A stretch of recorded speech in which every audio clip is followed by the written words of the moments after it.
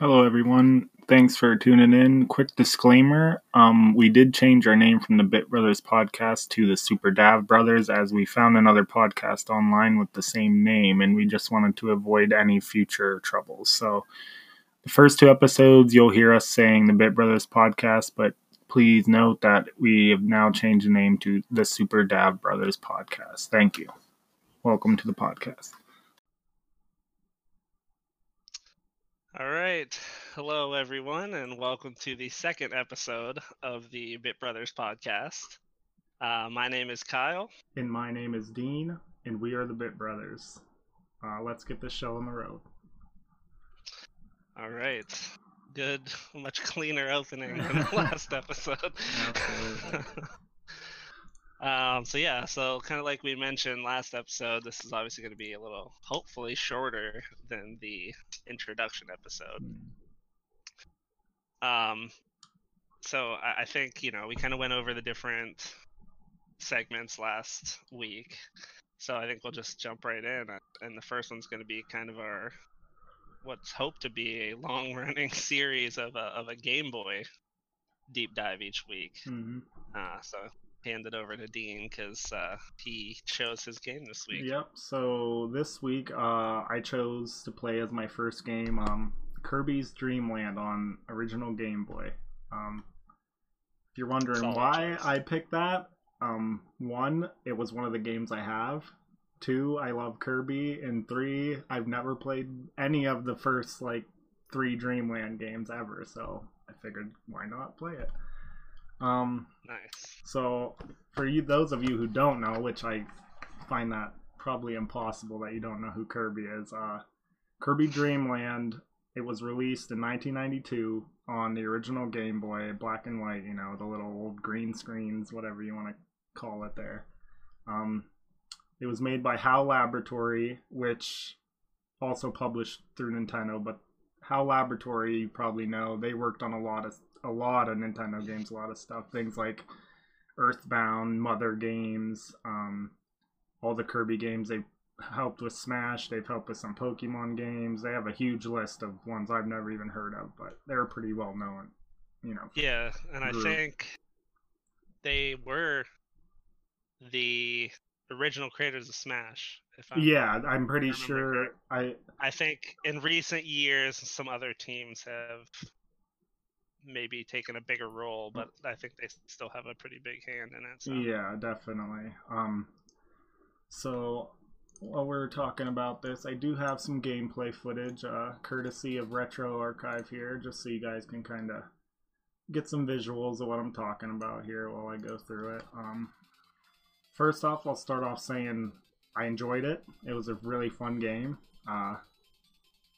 I mean, it's a platformer, and it's kind of an early thing in a way for platformers. Not necessarily a new thing, but there's some new stuff that they did in this that a lot of other ones didn't. I start with the artwork. I loved it. It's beautiful. It's a Kirby game. It's cute and fun and happy. You can't really get too much wrong with it. They did awesome sprite work in the game. A lot of cool little enemies and bosses they did a good job on. Not too crazy. Again, you're looking at Game Boy original graphics. It's not like they could do too much craziness with it, but... Right. I think though, just looking at the gameplay, and I have played it before, I think it's pretty impressive for a Game Boy title. Absolutely. Do we know when it was released? It was released in 1992. Okay, so that's, I think, 3 years after the Game Boy was out? Yeah, I'm pretty sure that's correct.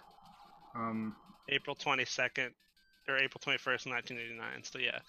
So 3 years in, I think the Game Boy lived so long, that's pretty early in its life, really, over the course of things. But yeah, it's like you said, it's cute, it's fun, it's simplistic. They went with that kind of blocky look for the ground and stuff, but there's some good detail in the background. Yeah. The animations, which again, they're short, but just these little, if you see here, like the enemies hopping around and Kirby's jumping and everything. Along with the animations, one thing I really liked about the game was the movement and like the jumps and the button presses were very like snappy, if that makes sense. Not sure a better term, but responsive. Like jumping and stuff felt really clean, really easy, super nice to play. Like no frustration when it came to that. This is and that's definitely worth noting, I think, on the Game Boy, because as you know, I don't know how much you've played of some of the third-party games, but a lot of them don't have that. The movement and jumping mechanics are awful. Yeah, like to the point where like games are unplayable on it. So I think them being part of Nintendo, like, and working so closely with Nintendo, definitely I think helps. Oh, I I'm imagine, sure they had some inside secrets and some of that, you know, Nintendo quality, as you want to say. Mm-hmm. But yeah, it's definitely, I think, one of the standouts from like a control perspective, for sure. Right. So more on this is it's Kirby's debut. It's the first time Kirby's ever showed up in any game. This is the original here. After this, he went on for like Kirby's Dream Land 2 and 3, Kirby's Adventure, few other like superstar titles. We've seen him in Smash. I mean, he's pretty much everywhere in the Nintendo franchise now. The story, if you want to call it, there really isn't one for this. There's some little bit of story where King Dedede, who is the boss in this, and who you've also probably seen in games like Smash and stuff, he took the stars from the Kirby people, because he's kind of like a race of, you know, monster type things, whatever you want to call him. He's not the only Kirby, although he is Kirby, if that makes sense. It's a weird thing. The story background is very small, but so there isn't much to it there. But the game, it only has 5 levels, which, you know, not that much. You know, you'd think of a game, at least games nowadays, 5 levels would be like barely a DLC for something that would come out now. Right. But how long did it take you to play through it? So the whole game took me about 30 minutes to beat, from start to finish. Right. Sure, I kind of didn't like that it was so short in 5 levels, but at the same time, it being this old of a game, they didn't have any save mechanics. There was no like level code to get you so far, so like if you wanted to beat the game, you had to do it in one sitting, or you'd have to pause your Game Boy and let it sit there on, you know. Yeah.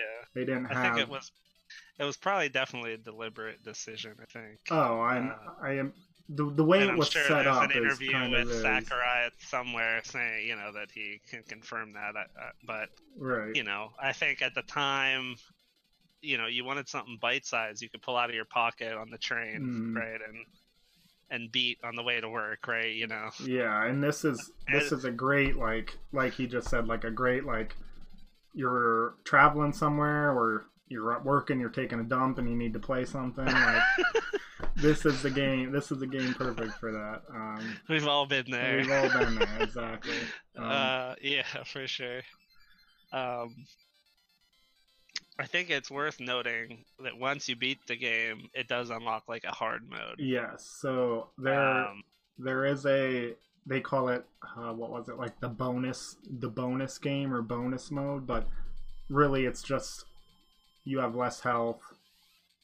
The enemies do more, like they're a little quicker, stuff like that. Like it's nothing really changes besides the difficulty. Which, yeah, it's just I think you take more damage. Yeah.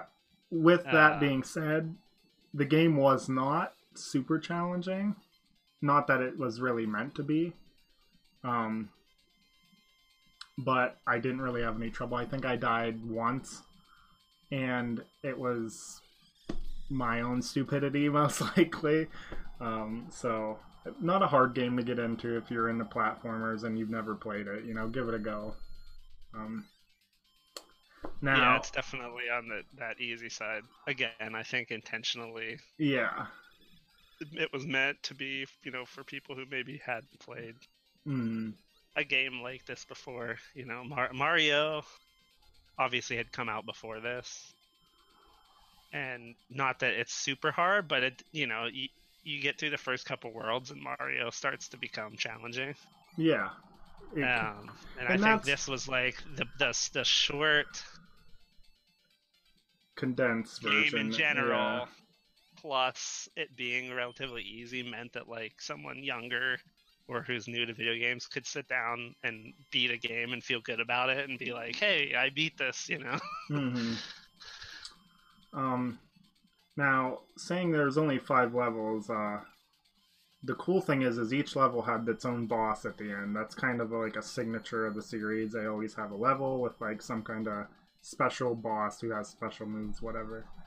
One cool thing with the 5 levels is the first 4 are full-length levels like you're seeing here, and then the boss at the end. The last world, you basically replay shortened versions of all the first 4 worlds and have to fight all 4 bosses that you've already beat again before you can fight King Dedede. So it's kind of like a reuse of what they already had, but it was a cool reuse because it's kind of like, okay, you did it all. Now do it again. One world, so if you lose all your lives, you have to start from the beginning, But it's pretty cool that way. The sound and the music's incredible. I mean, I'll turn it up here a little bit so you guys can get a taste. For a Game Boy game, the music was on point. The sounds too, pretty much everything had its own sound. It's his attacks, the enemies, the bosses had their own. But the music's where it shines. What you're seeing here on screen right now is actually my favorite boss in the game. It kind of changed it up on you and made it like an old shoot 'em up type game where you have this balloon and you're constantly flying with these power-ups and you just unload bullets on this blimp thing here and eventually you take it out of the sky and you win. But I thought it was pretty cool. It was a cool change of pace from the other type of bosses. Another thing I wanted to talk about that I found interesting, and I didn't know this, is in the newer Kirby games and like even in Smash, when you suck up enemies, which is his primary like attack, is he sucks enemies in, you can turn into them and gain their powers. In this one, that was not even thought of yet. So you can suck enemies in and like swallow them, but you never get any power-ups. The only power-ups in the game are there's a microphone which clears all the enemies on screen and like the always flying one. That's it. That's all the power-ups that they had then.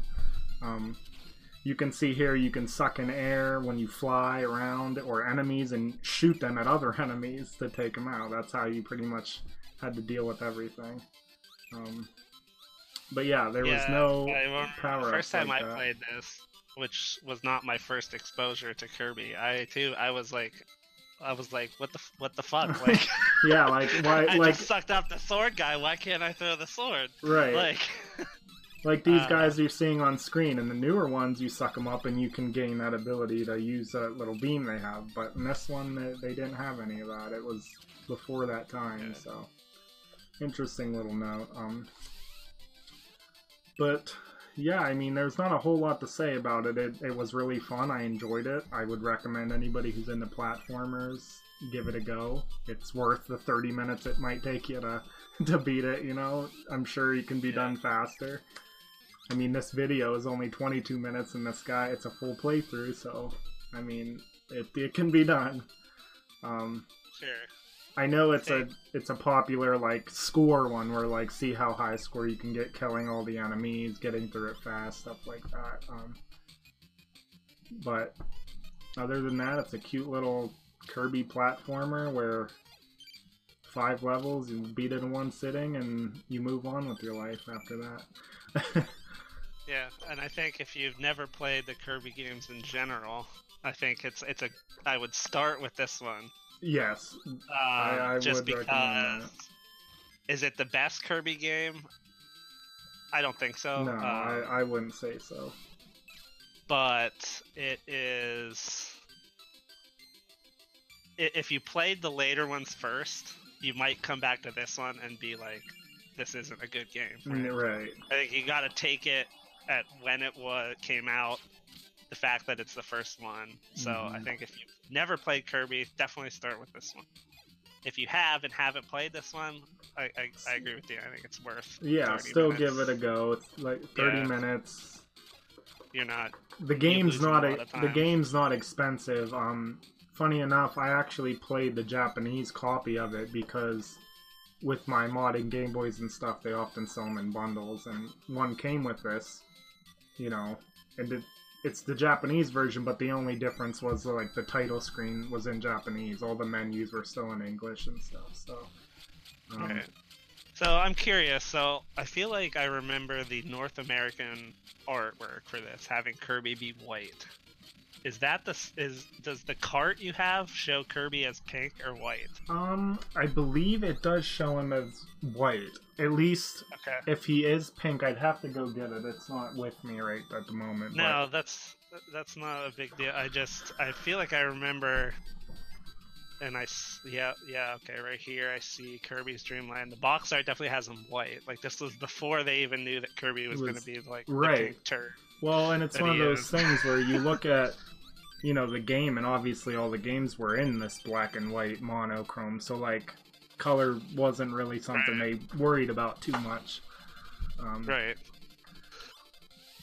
But yeah, cool. If I'm giving my recommendation, I'd say 100% play it.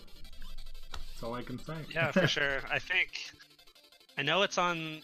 I'm on the Wikipedia page here for it, and it says it was re-released on Nintendo 3DS for the Virtual Console. Yeah. I know it is on the Kirby's Dream Collection for the Wii. If you don't have a Game Boy copy, I don't. Yeah. I believe. No, I mean there's nothing on the Switch. The NES game is on the Switch. But that came after this one. Yes, they did. I mean, there's always, you know, more dubious ways of playing games if you don't have a physical copy. I think for the 30 minutes you'll spend on it, you know, if you haven't played it, that's probably the way to go. Yeah. Not that I believe, I'm pretty sure it was remade for the Game Boy Advance.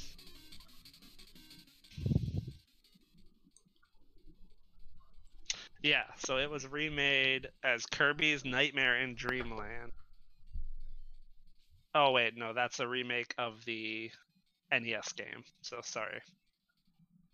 So yeah, not I guess a ton of ways to play this. Really accessible now, so you might have to go with one of those more devious ways. I won't say it, so we're not condoning it, but yeah. I'm glad you finally played it. Yeah, I'm glad I did too. I'm glad it was the first one I gave a go to. Nice, short, and sweet. So. Yeah, I think for next week, there's another game by HAL Laboratories that I want to talk about called Trax, Trax. It's like kind of a shoot 'em up-y game. Also very simple, but obviously we'll talk about it next week after I replay it again. So if you want to hear about Trax, we'll stay tuned. Come in next week, Sunday at 8. Because it's so kind of short and simple, there may be another one. Maybe Dean will take another one. Yeah, I'm sure I'll be playing another one this week, and I'm not sure what it'll be yet, but it'll be a surprise for anybody who wants to come back and learn about it. So. All right. So moving on. I think a game we both kind of agreed we wanted to talk about. This is kind of switches up to a more modern game, but we're sticking with Nintendo today. Maybe that's we're Nintendo themed this week. Is Luigi's Mansion 3. Incredible. So good. So good. Incredible. And that's coming from someone, so just, you know, throw it out there. I have not played any of the previous Luigi Mansion games. Did not play the GameCube version. Did not play the 3DS version. I have played the arcade version. but you know how those go. You get so far and then you die, and Mm-hmm. you don't want to put another $4 or whatever it is nowadays to play a freaking arcade game. Yeah. So, do you have any So history with Luigi's the Mansion? GameCube one I played the tiniest bit during college. Not enough to get much from it. The 3DS version one, I think it's New Moon. Is that what it's called? Or Dark Moon. Dark Moon. I did play that one through the fullest on the 3DS. It was great. I loved it on there. Okay. I will say Luigi's Mansion 3 is better. It topped it for sure. And it might be the limitation of the 3DS, you know, playing it like that, but the Switch was just much more enjoyable to play and a better, I feel like it had a better story, again, quote unquote, story, but Sure. yeah.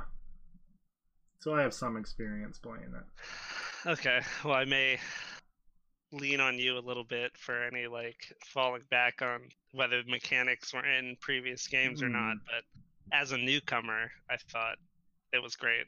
It had all the Nintendo charm I expect from them. A big thing. But I guess before we get too deep into that, so this was just released last year in October. October 31st, actually, so good move, Nintendo, putting it out on Halloween. Yeah. Obviously, it was published by Nintendo, and kind of like we mentioned, it's like the third in the series.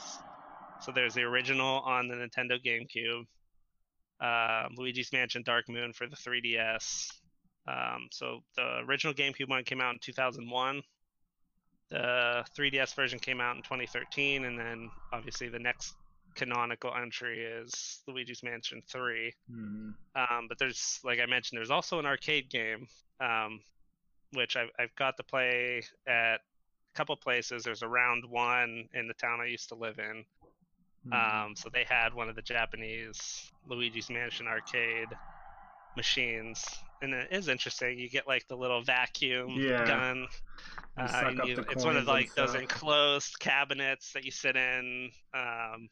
So yeah, it's kind of cool, but it's not really part of the main series or anything. No. I don't know what the story is or anything. Like I said, I played through maybe one level and then died, and like they wanted me to swipe my card for another $4. Not worth it. No.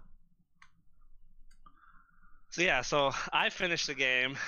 I think Dean told me earlier he's not quite done. Yeah, I'm about like one or two of the bosses or levels, whatever. It's kind of different in this game, but I'm pretty damn close to the end of it. I'll be finishing it here as soon as I can. So right. So just to kind of go over our little rubric. What did you think of how the game looked? I thought it was beautiful. I mean, it's your typical Nintendo fashion. Very cartoony, comic booky, if I could say that, like how things happen in the animations. But also just like even for like a Switch game, things like the lighting with your flashlight and stuff, and again, like especially the animations. I thought the animation in the game was really well done. All the little enemies and the ghosts, and just like you would walk around rooms and bump into tables, and like the little stuff on the table would fall over. Like a very interactive world with the graphics and stuff like that. No, that's the thing I noticed. I think due to the fact that you're in a lot of like small spaces, there's not like big wide open world or anything. Yeah, man, they packed it full of just little details. The light bouncing off different surfaces, like you said, all the little things that you can interact with that don't do anything for the game. It's just there to do. It's just for fun, like how you could suck up like the drapes on the window, right? And, like they realistically kind of suction in, and you can yank them off, and right. Or you go into a room and there's a bunch of stuff on the shelves, and you're just like, I'm gonna ruin this room, and you just blow everything off the shelves for no reason, but like it's satisfying. It's fun. I found myself, with the kind of physics of the vacuum, just like I would suck everything up in a room, like systematically just go around the room, because they would hide money in random Yeah, things. Like that's which part of the game is the money, which we'll get to later in yeah, the gameplay side. But just like I was an actual cleaning person, yeah, cleaning pretty the much, rooms. pretty much. Only Nintendo can make a game where you're a cleaning person and It's it's fun. somehow charming and fun. Yeah. So yeah, I agree. I think for the Switch being, if you want to call it underpowered comparatively, I think it looks great. Now, I did Mhm. not play in handheld, so I can't comment on whether there was any loss of quality there. So I Uh, did play almost exclusively in handheld, and again, it looked wonderful. It was like a kind of a, it was almost like a perfect type of game to play in handheld as well if you're someone who travels a lot, just because like we mentioned, there's no big areas, so like all the rooms you're up close. It's not like anything's too small or you can't see it. It's very yeah, immersive in that sense. that's a good point. I didn't think about that. Yeah, that would definitely help in the handheld Hmm. zone. Okay. Any thoughts on the music? Again, I'm not a Again, big music person as far as like unless it's really standout, I kind of don't notice it that much, and that's kind of how I felt right. with this. The Luigi's Mansion theme song is amazing. um, Yeah, sure, it's true. again, like Kyle said, the music, like it's nothing that stood out, and I was like, wow, this is like the best music I've ever heard. But that's good in a way because it's meant to be background music. It's meant to just kind of pull your focus, but not, Steal it steal from the it game, from the yeah. game itself. The sound effects were great. The vacuum noises, the ghost I plopping will into say the that, yeah. vacuum when you suck in coins or a ghost and coins come shooting out. It's like doo doo doo doo doo doo, ringing Yeah, I will coins agree all with over the that. The floor. sound effects were very good. Sound Yeah, effects were very good. you Those definitely I do remember. Just and Luigi's voice, yeah, classic. Mario. When you can have him call. When you enter a room and it's real quiet at first before any like ghosts come out or things change. Uh, it's not a spooky Yeah. game. Like you're not gonna No. get scared playing it, but it has like a charming spookiness to it, where it's like a kind of like a fun haunted house, that type of thing. Right. So So yeah, and then I guess story-wise, it's pretty basic mhm. Mario-ish story. Yeah. King Boo captures Mario, Princess Peach, and your set of toads that have all come with you for a supposed vacation that they won at this hotel. Yeah. Um, they all arrive at the hotel expecting to relax, and turns out that the King Boo has kind of seduced the hotel owner to help him capture everyone. But Yeah. their plan is fooled when Luigi escapes, and thus begins your adventure to go Yes. save your brother and his lover and And the your toads. little friends, yeah, which So I poor Luigi gets no action. He's just doing it because he's the real MVP. yeah, exactly.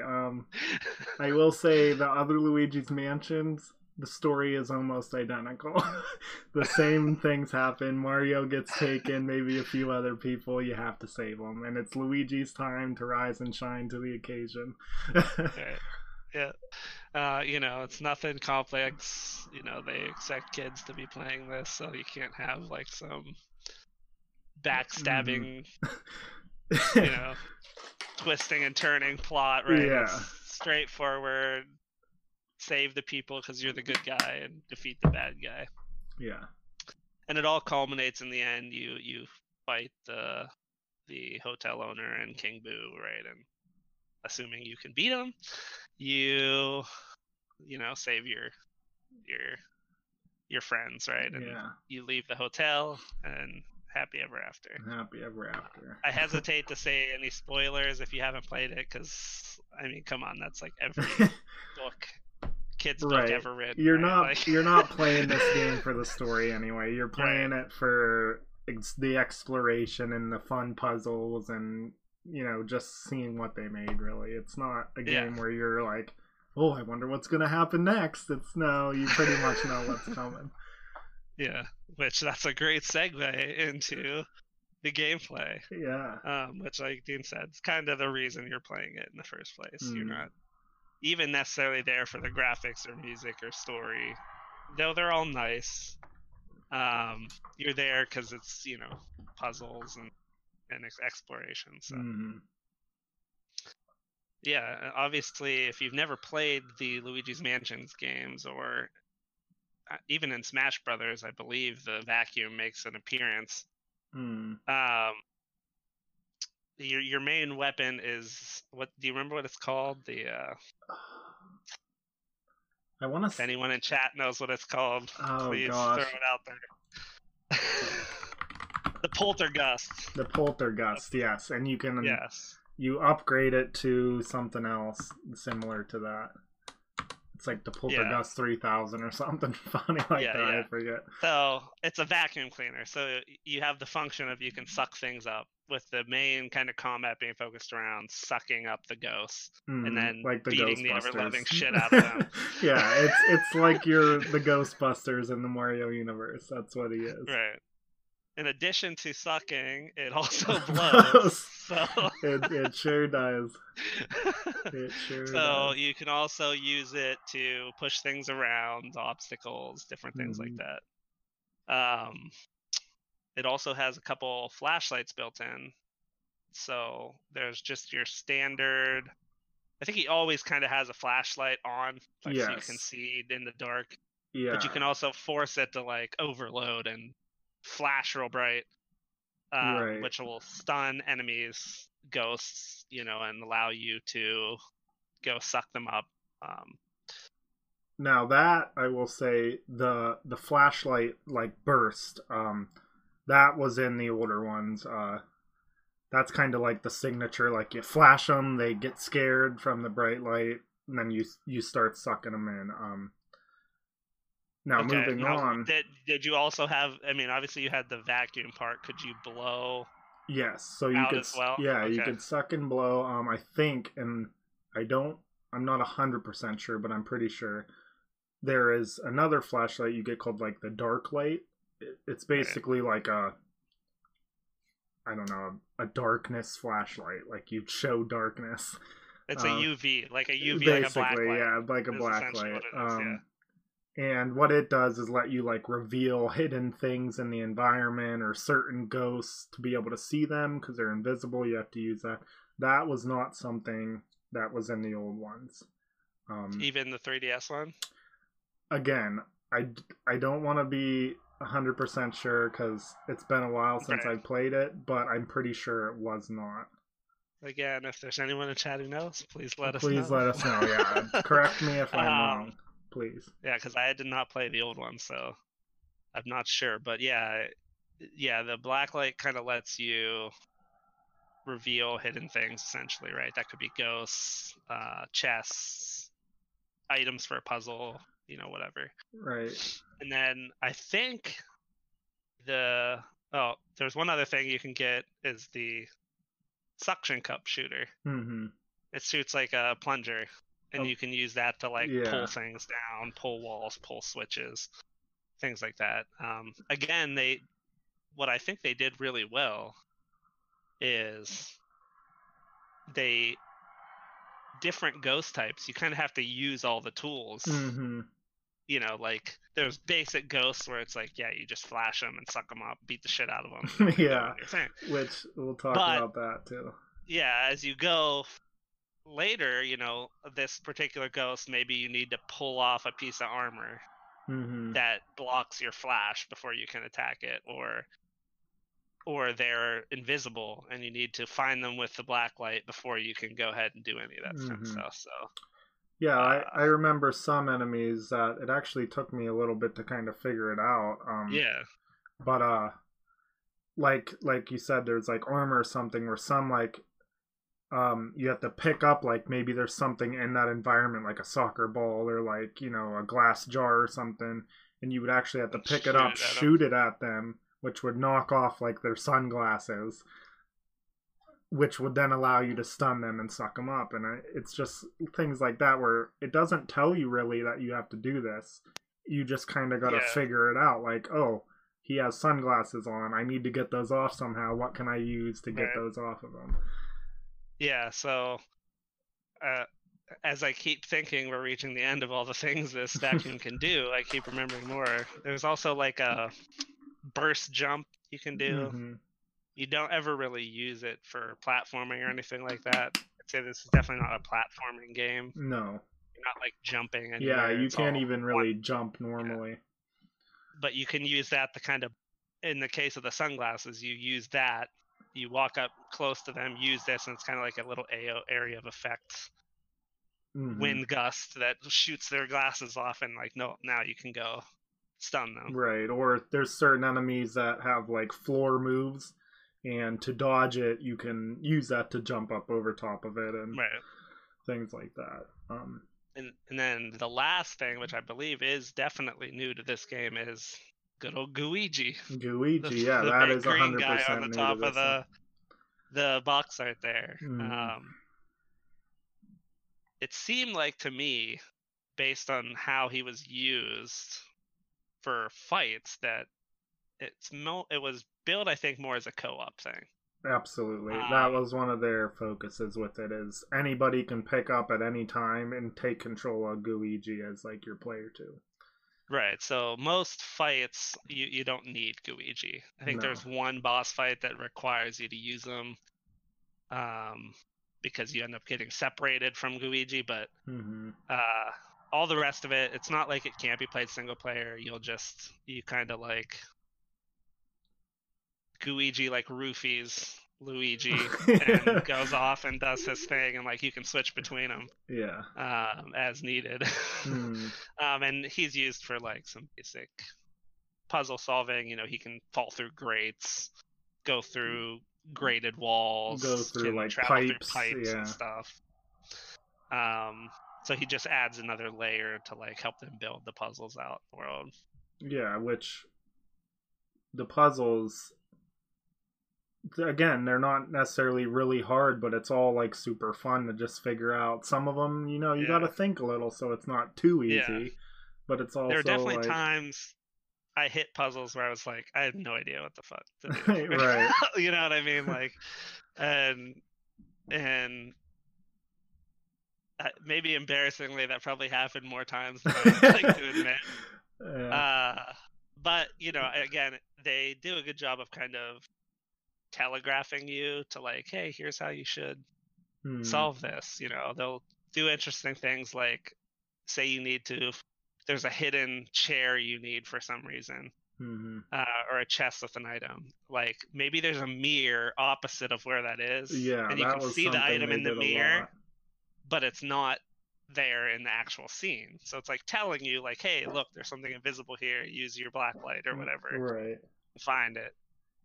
And I think that's really the main draw of the game, is the puzzles. You know, the combat is interesting, and we'll get to that shortly. But I think that's really to me, it was the funnest part of it, was all the different little puzzles they could build out of combining all these different elements. Yeah, you want to talk a little bit about the combat?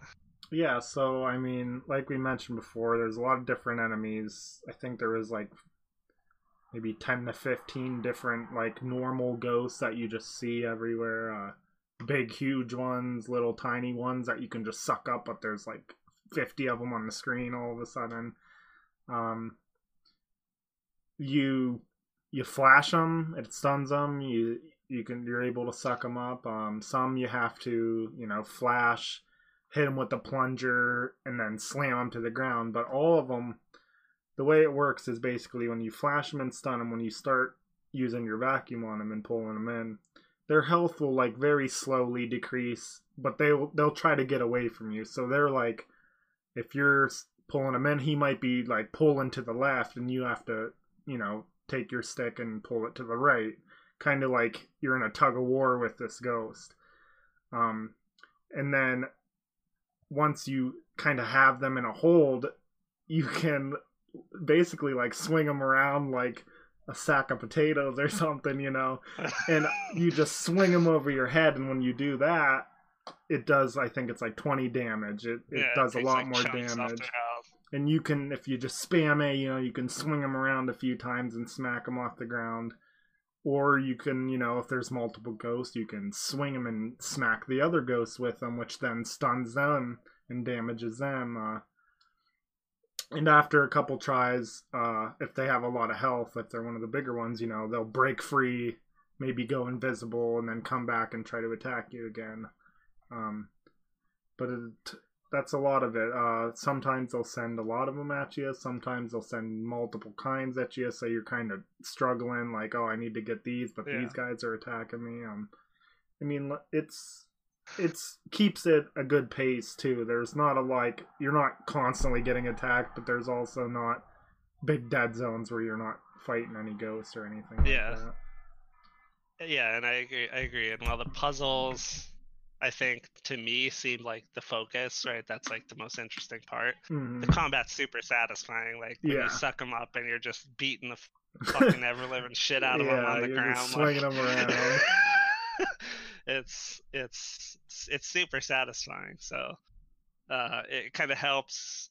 Yeah, it breaks it up a little bit, right? You're not always puzzle solving. Sometimes you're doing battles. Sometimes you're murking ghosts, like whatever. Yeah, one cool thing to note that I thought, they've done this in the older ones, but it adds that satisfyingness, is all the bosses, when you beat them, they always struggle to get sucked into your vacuum at the end. They have like that last little bit of fight in them, and they all have like a special animation.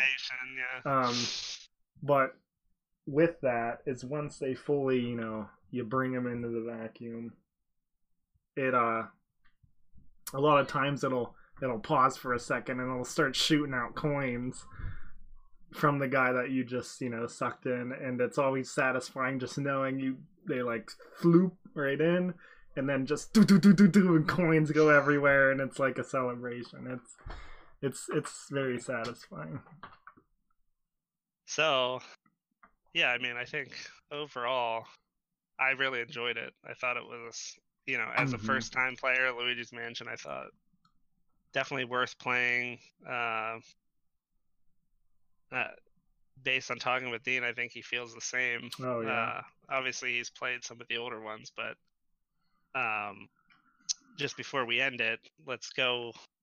I know we both have one area of the game that we didn't like. Yes. But let's start with that, and then we'll go into maybe some areas we thought were pretty cool. And you don't have to go into too much detail, right? Because obviously, if you're listening and haven't played it, you wouldn't know what the hell we were talking about. But right. What I felt like the lowest point of the game was there's a boss that involves you floating in a little rubber ducky to fight. Mm-hmm. And it's kind of like a water-ish fight. And the way it controls is you use the vacuum to either push or pull yourself, right? Yeah. Obviously, if you blow, you're going to move backwards. If you suck, it's going to pull you forward. Right. And you have to... I don't even remember how you get him. You got to get him to spin out or to fly. There's mines all over the walls. Or in the water, and spikes on the wall, and you're just playing this game of like trying to figure out these wonky controls that they just threw at you. Yes. In this stupid rubber ducky, trying to get this boss to spin out so you can have his thing pop. Meanwhile, he's shooting shit all over the arena, and like there's spikes on every wall. So if you go a little too far, you pop and go flying. It was just the frustrating. I died so many times. It's awful. Right. And the whole kind of build up to that area is just I didn't find was fun. Not my least favorite area of the whole hotel. So yeah, The boss fight, yes, it was extremely annoying. You had to, like you said, you got like bombs or something, you stunned him, and then you'd suck him up because he was also in like a rubber ducky for some reason. Yeah. And you'd shoot him into the spike walls, and that was how you damaged him.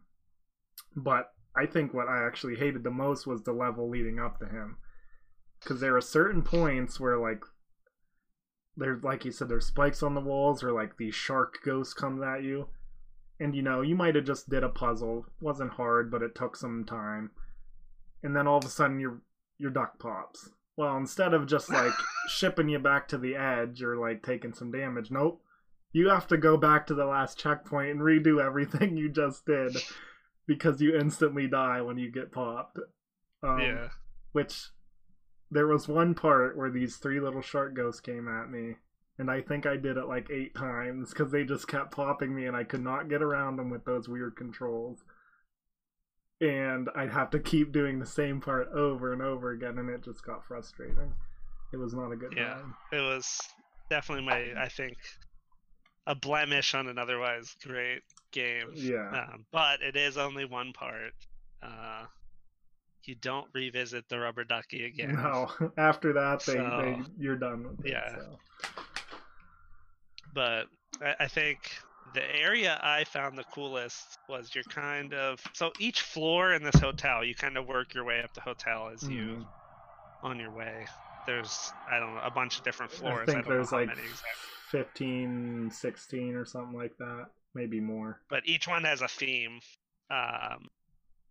Like a nautical theme, or the one I personally liked was in like an ancient Egyptian theme. I was gonna say that too. No, I was gonna say that one too. I loved it. I thought it was so cool because it used sand that you could actually manipulate with your vacuum cleaner to either remove or push around, where you like have to make ramps or clear out certain things of the sand in order to access to it. I just thought it showed off kind of the physics system at work, and there was some really interesting puzzles. Yeah, no, that was one of my favorites for sure. I same reason. The sand it was so cool how it worked, and it was again super satisfying how it like sucked it up, and you could blow it to make ramps and build piles. But my other favorite, I would say, was probably there's like a movie themed one. Oh yeah. There's like 4 different rooms you go into, and they're all like a set of a different type of movie, and you like play out the movie basically using Gooigi as like your actor.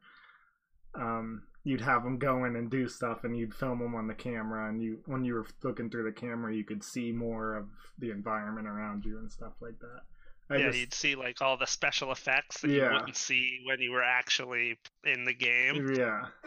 That one was pretty neat too. That, and then the boss fight was really dope. I don't know if Kyle remembers this, but it's basically like you're on like a mini city set. So it's like a little tiny village, like a desktop, like train thing that you'd see. But so you're huge compared to these buildings, and you basically fight like a Godzilla ghost. And you're walking around this city like shooting like electric balls at each other and stuff, and it's super cool. It was my favorite boss probably. All right, so I think that kind of wraps up our thoughts on Luigi's Mansion 3. I think it's worth playing if you got a Switch. Yeah, it's pretty long. Whether you've played the previous ones or not. There's lots of like some hidden secrets and ghosts and things you can find if you're the type that likes to do all the extra completionist type stuff. There's some multiplayer mode, which I don't think either of us really speak to. I haven't played it. I haven't even seen it being played, so can't talk about it too much. For the asking price, the single player is more than lengthy and worth it, and there's extra stuff to do. Absolutely. Yeah, give it a shot. All right. So I think we have a few like gaming news type things to talk about. First one being the AtGames Arcade Legends Ultimate, which is not something new that's just coming out now. It's been out for a while. It's just been very hard to find. And essentially what it is, it's a full-size arcade cabinet.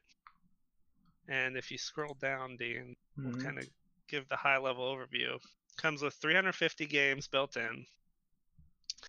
You can kind of see the control deck there. You've got 2 sets of controls, so you can play 1 and 2 player, as well as a trackball in the middle for any games that would use a trackball. And then there's, if you scroll down a little bit more to the classic controls, it's at the bottom. Right here. Yeah, you can see it. It also has 2 spinners, one for each player for arcade games that use that type of spinner. And then it's got, like a LCD screen. They have their own like front end on it to access the built-in games. They also have, if we go to the other link, Dean, the features list, Okay. I can go through that.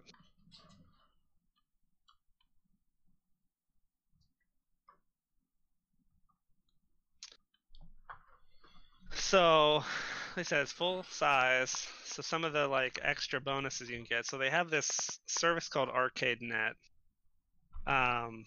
Essentially is like a subscription service where they'll have new games coming that they'll release. So this thing's internet capable, so you can hook it up via Ethernet or Wi-Fi, and download updates.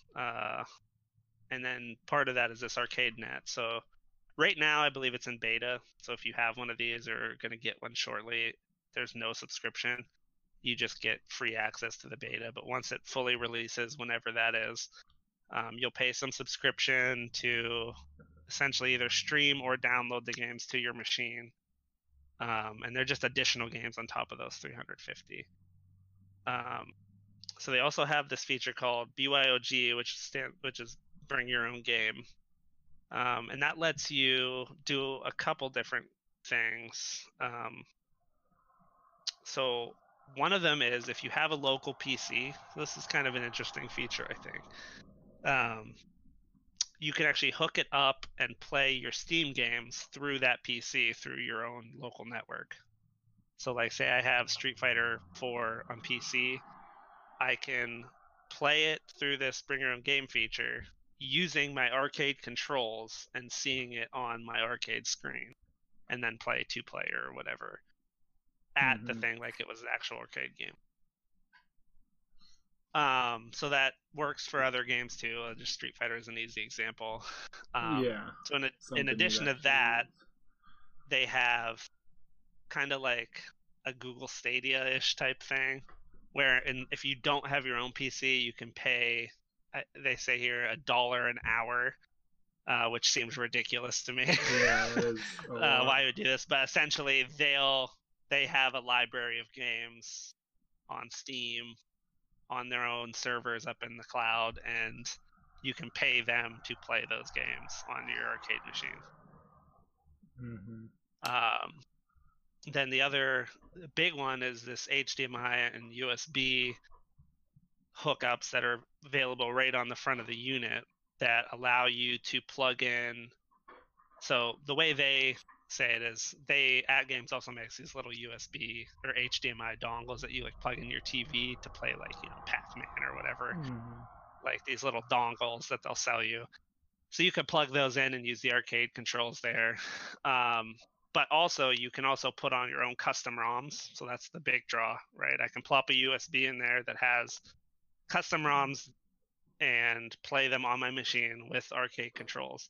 So I'm not limited to that 350 games. Which is awesome. Which is huge, right? Because as we'll go through those games, it's not the greatest selection of games in the world.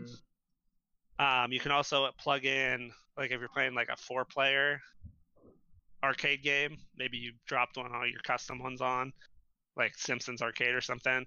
So you only have 2-player controllers there, but I can plug in some USB controllers, hand it to 2 other friends. Boom, we're playing 4 players on an arcade cabinet. Right. And then kind of some newer features that they've been releasing with their firmware. You can also use devices like a Raspberry Pi hooked up with like RetroArch and plug that in via USB and HDMI and whatever games you can play on that Raspberry Pi can use these arcade controls on it. So like you're opening up a whole nother avenue to play games with like actual arcade controls. Right. So yeah, so I recently ordered one. That's why we're talking about it. I'm excited about it to come and to put together and to experiment with all these different things. Obviously, next time Dean comes to visit, once the quarantine's over, we'll be playing some 2-player arcade games. Yeah, for sure. But yeah, if we bring up the list of built-in games, it's you'll see the problem with it right away. So 350 sounds like, holy shit, that's a lot of fucking games. Yeah.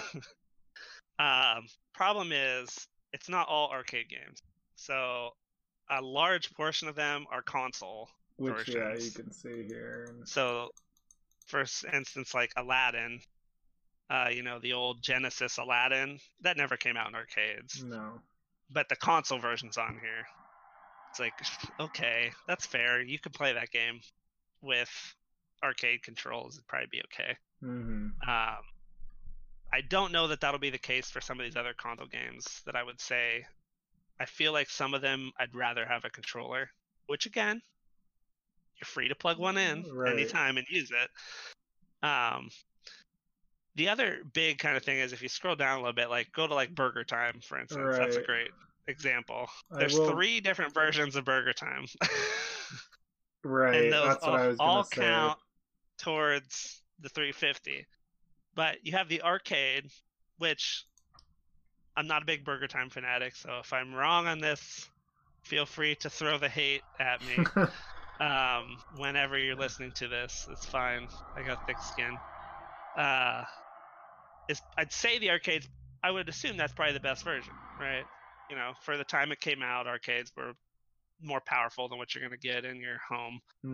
So I believe one of the console versions, the Atari 2600, maybe, or one of its iterations, that's going to be shit. Why would you ever play that? Right. Over the arcade version. That's true, yeah. The other one might be the Commodore version, which I've heard is okay, but again, the arcade version, you have the arcade controls, and it's going to be the best one. Why play the other two?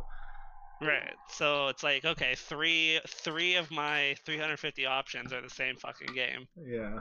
And you can see that repeated with Burning Rubber, like arcade and console, Canyon Bomber, arcade and console, Asteroid, and it's like Centipede. The arcade version of I'm pretty sure Canyon Bomber, and I'll double check it just to be sure. Yeah. So it was for the 2600 and the arcade game. It's like the arcade game's gonna be better. Yeah. The Atari 2600 was not good. For the time, it was great.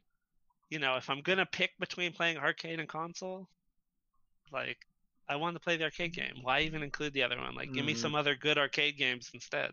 Right, or even if it wasn't good ones, get some arcade games that you maybe, because I noticed a lot of them are ones that I've never heard of, Right. Well, I get licensing's a thing, right? Yeah. They're, and the saving grace is, again, and the reason I'm still super fucking excited to get one, if it was just these 350 games, I might still think about getting it because I just know that the modding community would rip out this and put something else in. Yeah. But that's the beauty of it, is they're saying, hey, we get it. This isn't the greatest list of games. We're going to give you all the options to play the games you want, right? Whether you want to load them up and run them off of the version of MAME we have on here, or whether you want to take a Raspberry Pi and hook it up and run your own version and just use us for the controls on screen, that's fine. So, yes, the built-in games are not the greatest, but the options are all there to make it however you want it, really. And I know, I've been following the communities. There's a big Facebook group, which, Facebook, gross. But it seems to be the most active I could find for it. Yeah. And there's people modding the hell out of these. You can easily replace the buttons if you don't like those switches and that they have put in there, right? You can order your Sanwa switches or whatever for your custom arcade like if experience. you're a a very like in-depth arcade person or something and you Right. are in all this, you have that capability to swap things out and make it even more custom to you. Yeah, and people have been, redoing the artwork, putting light up marquees on it. Like it's all pretty customizable, right? Some of it sanctioned by them to say, here, add what you want to it. And some of it, it's just the way it's constructed. It's like, hey, swap out the marquee, throw a light behind it. Looks fucking sick. Yeah. So I don't know. I'm excited. The shipping's slow because of the global pandemic. So I'm just impatiently waiting, hoping it comes before I have to go back to work, which I don't know. President just said they were pushing it out till the end of April, so I'll probably still be home. Yeah. I think Dean had a few.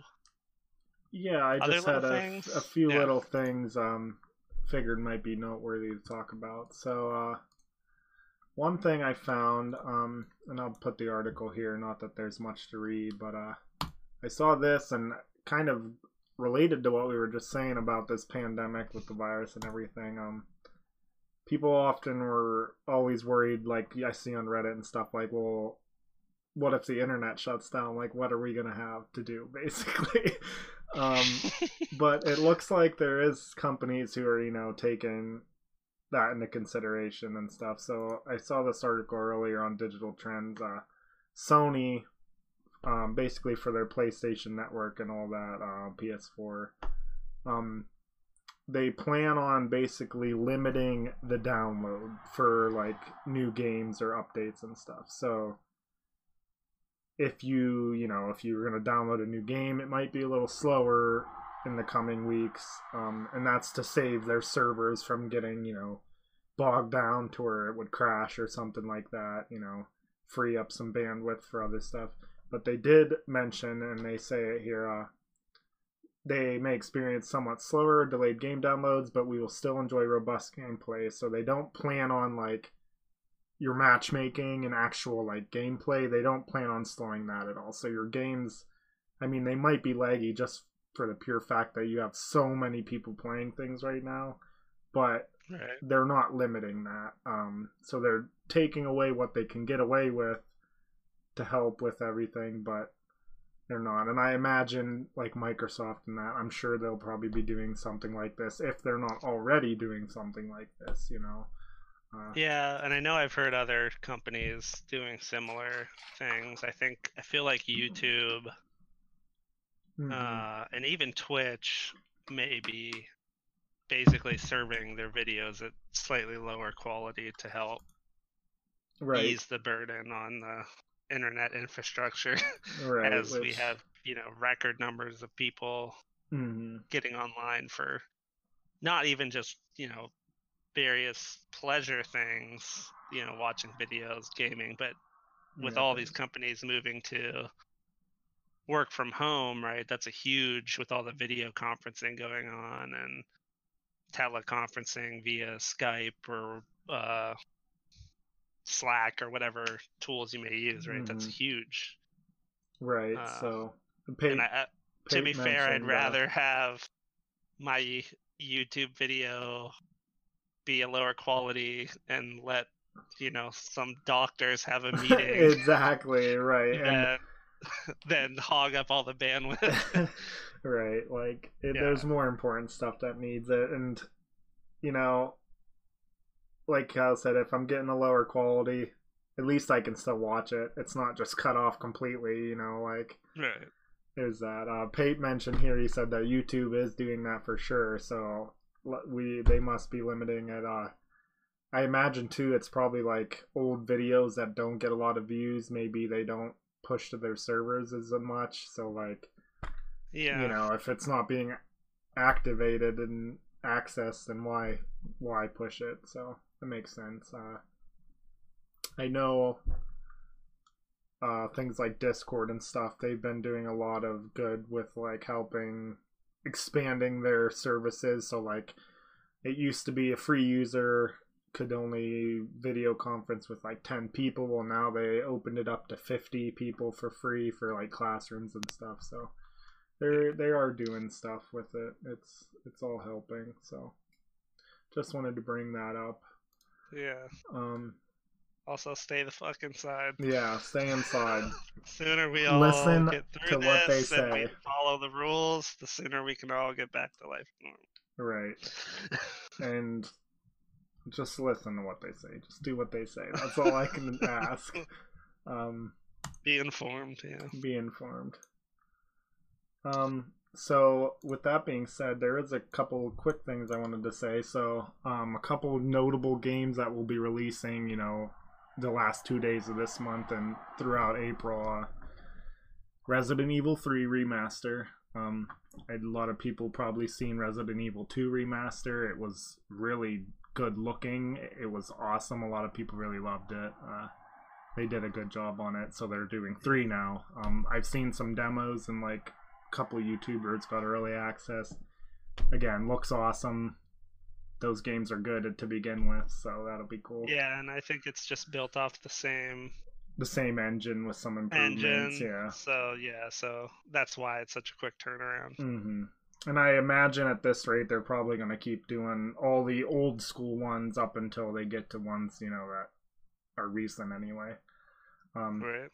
April 9th, I know Kyle will be excited about this. The Final Fantasy VII remake is finally coming out after the delays it's had. I've seen videos. It looks incredible. I know the demo's out. I have not played it. I've been avoiding any talk of it. I kind of want to just jump into it the day it comes out, so I don't get that feeling of like this demo was great and now I have to wait to play it. Yeah. So I feel that. But yeah, I mean, not that I have lack of games to play, but that's definitely going to be one of the few that I pick up and immediately start playing. Just nostalgia. Yeah, it's one of the best ones, and they did change some stuff, but I think it'll still be good. April 23rd, the Trials of Mana come out for Nintendo there. I believe this is just a collection of the old ones kind of remade, if I'm not mistaken. Or is it new? I didn't look into it. I feel like Trials, I don't think it's new. I think it was only released in Japan. Okay. Yes.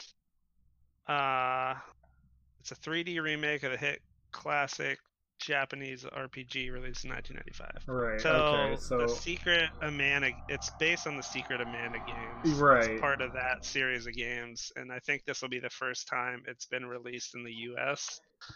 I think there's a English translation out there if you want to play the original version of it, but yeah, this will be the first official release of Trials of Mana. There is a Secret of Mana collection available. You can buy that now for Nintendo Switch. That has I remember seeing that too. That has there's a Game Boy game that was called Final Fantasy Adventure. That's actually that's what it was called when it came to the US, but it actually was the Secret of Mana game. And then there's Secret of Mana for Super Nintendo and another one that I can't think of. Right. So April 23rd, that'll be coming out.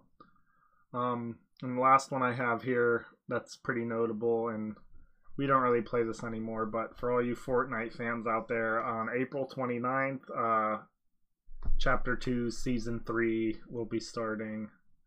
I haven't followed it since Chapter 2, but they're still trucking along, and a lot of people still play it, so that's when that comes out.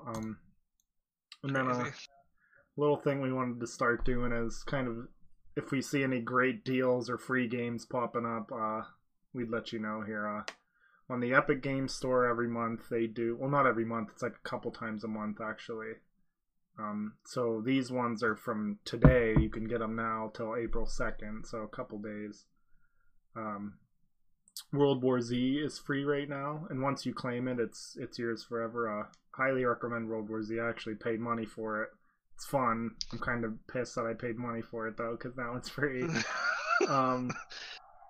But yeah, go download that. That's a good one to play with your friends. It's like Left 4 Dead, but third person. Huge swarms of zombies.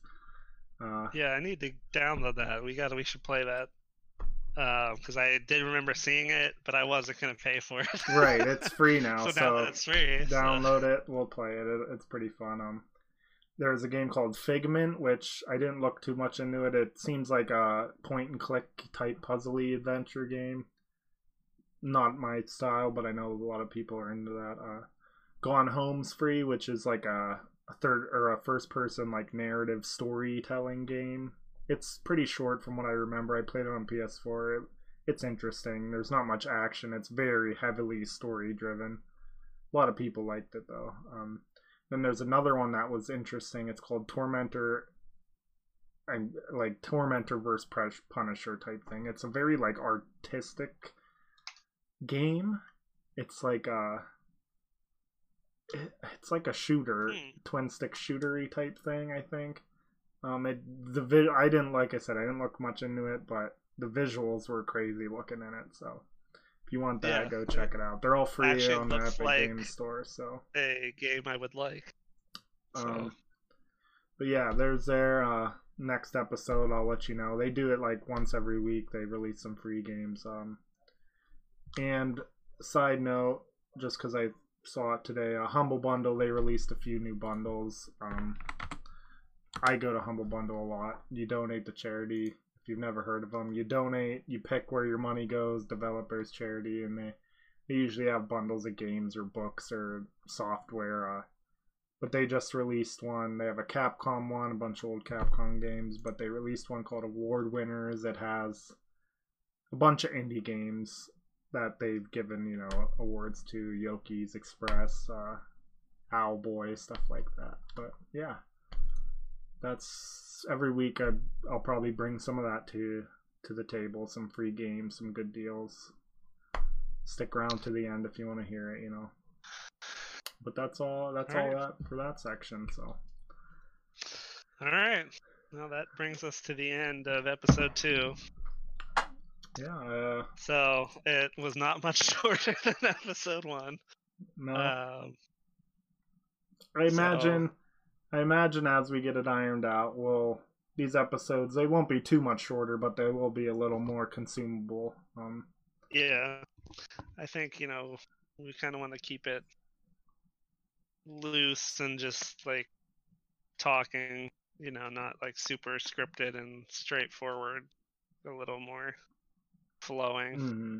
So I can't say we're gonna have a hard time limit, but they won't be much longer than this, if ever longer than this. Yeah.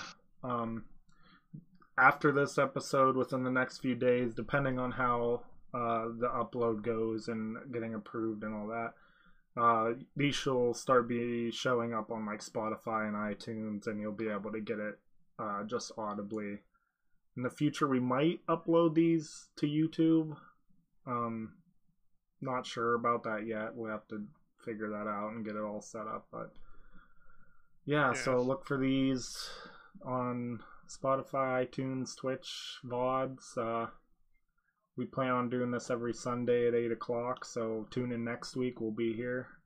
Probably bringing you some new Game Boy games that we've played, some other deep dives, some more news, etc., etc. So, yep. And if you want to reach out to us, have thoughts on games we should play, a topic we should cover, our email is in the description below on Twitch. Mm-hmm. And if you are listening, go ahead. It is thebitbrothers.podcast@gmail.com, and you can send us any requests there. We'll read them. You can also DM us on Twitch if you need to. We also have a Twitter that we haven't put anything on yet, but it exists. Yeah.